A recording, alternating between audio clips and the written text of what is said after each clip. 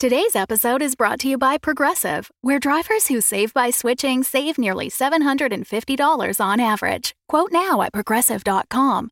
Progressive Casualty Insurance Company and Affiliates. National average 12-month savings of $744 by new customers surveyed who saved with Progressive between June 2022 and May 2023. Potential savings will vary. Thanks for supporting the Fable and Folly Network. Here's another show we know you'll love. I got this really strange email last night. I need to see what's going on with this mystery file. Hey, it's a map of a town called Ocean Bay. Someone sent these images to you for a reason. I'm so lost right now. When was the last time you chose a direction and followed it? I'm going to Ocean Bay. We don't get many tourists this time of year.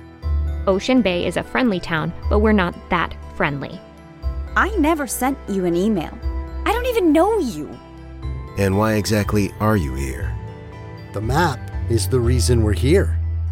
Maps help when you're lost. Do you know what a trap street is? Trap streets aren't real. They don't exist. Don't trust anyone unless they give you a reason to trust them. I think he's dead. How could so much damage happen to a human body in such a short period of time? What the hell is going on here?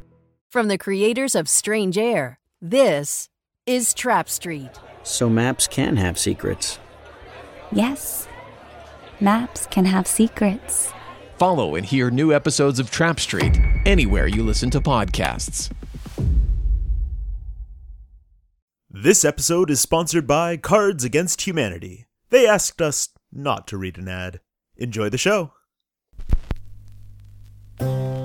Tonight's broadcast is brought to you by the company you depend upon for all of your greatest needs, Heart Life. These stories are true dramatizations from our fair city's glorious history. So listen and remember, Heart Life, all the life you'll ever need.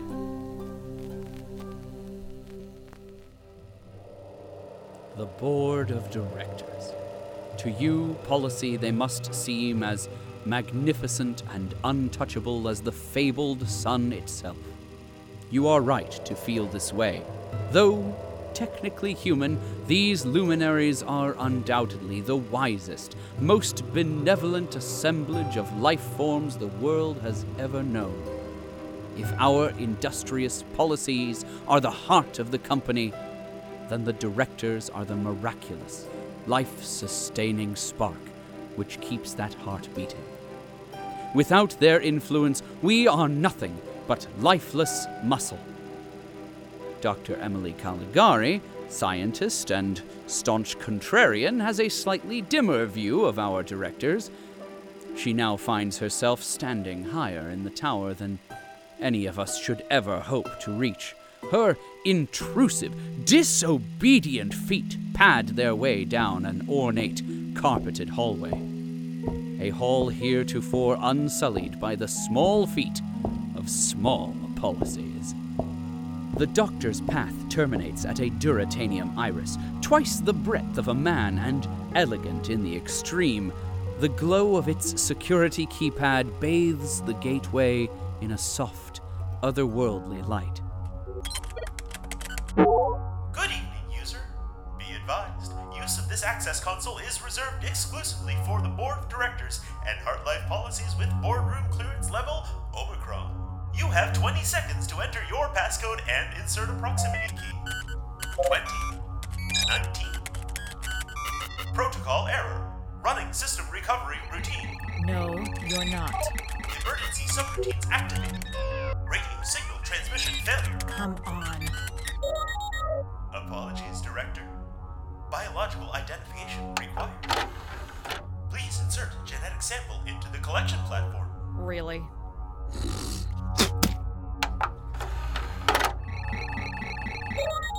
Thank you, Director. Please enter the boardroom carefully, as a change in pressure may occur. Thank you for your leadership. Thank you for taking an eternity to open. Well, that was mind-numbingly simple. What? But that's fascinating. Even the... Hello, Doctor. You do not have an appointment with the directors. In the 5 seconds you have before you lose consciousness, please understand that this is not personal. Engage necklace. Excuse me? Oh.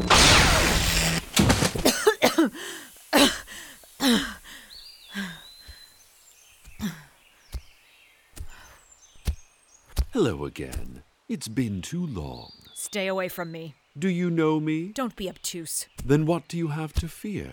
This was a boardroom years ago. The directors are supposed to be here. What? How is this possible? You're the scientist, Emmy. You tell me. Don't call me that. No one's called me that since you and Cromwell were children. Still roughhousing, I see. Director, I am not here to entertain sentimental blather. I have information vital to our defense against the ants, and I demand an audience with the board. I'm afraid you've incapacitated the only policy authorized to take meeting requests. But as luck would have it, we've devoted today to professional development.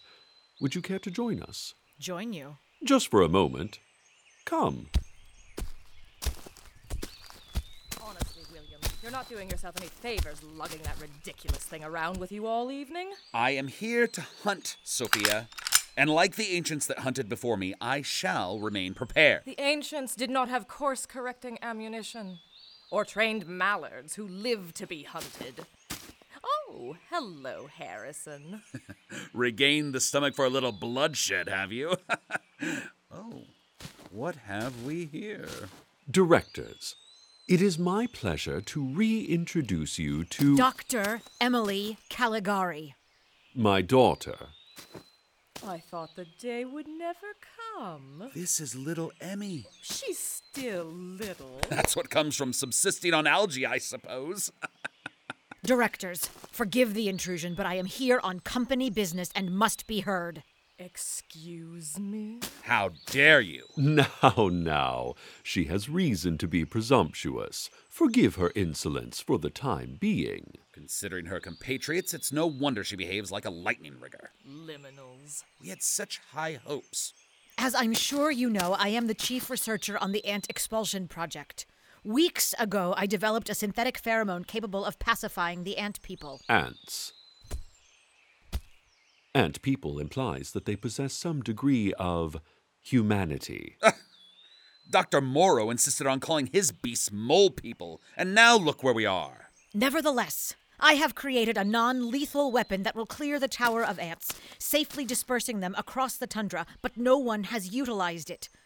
I delivered my formula to the Vice President of Human Resources, the Commissioner of Tower Watch. I've even crammed a canister into the drop box of the central office of MURDER, and nothing. I want to know why you people are sitting on your hands when the policies below us are struggling every day to survive. Well? She has your love of rhetoric, Harrison. Stop avoiding the issue, goddammit. I demand an honest answer. Behave yourself. Your passion for our city is evident. I admire that. So here is your honest answer. When the rest of the world perished, this company survived because we understood risk and we knew how to manage our resources. The ants are a natural resource, just like water or lightning for that matter. The terrible flood with which we now contend is simply a case of improper resource management. Blame the actuaries. Their projections for the thaw were decades off. The thaw? You knew this would happen? Lightning, on the other hand, is an example of a devastating force of nature, cleverly bent to the will of the company.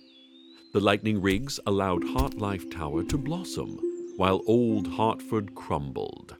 And now, we stand on the edge of a grand opportunity. Those struggling policies of yours require adequate food and shelter, which the tower cannot provide. Not for long, at least. We need to drain and reopen the tunnels, and to do that, we need a workforce. You want to make the ants your new mole people. Not exactly, dear. Mole people are really only good for manual labor.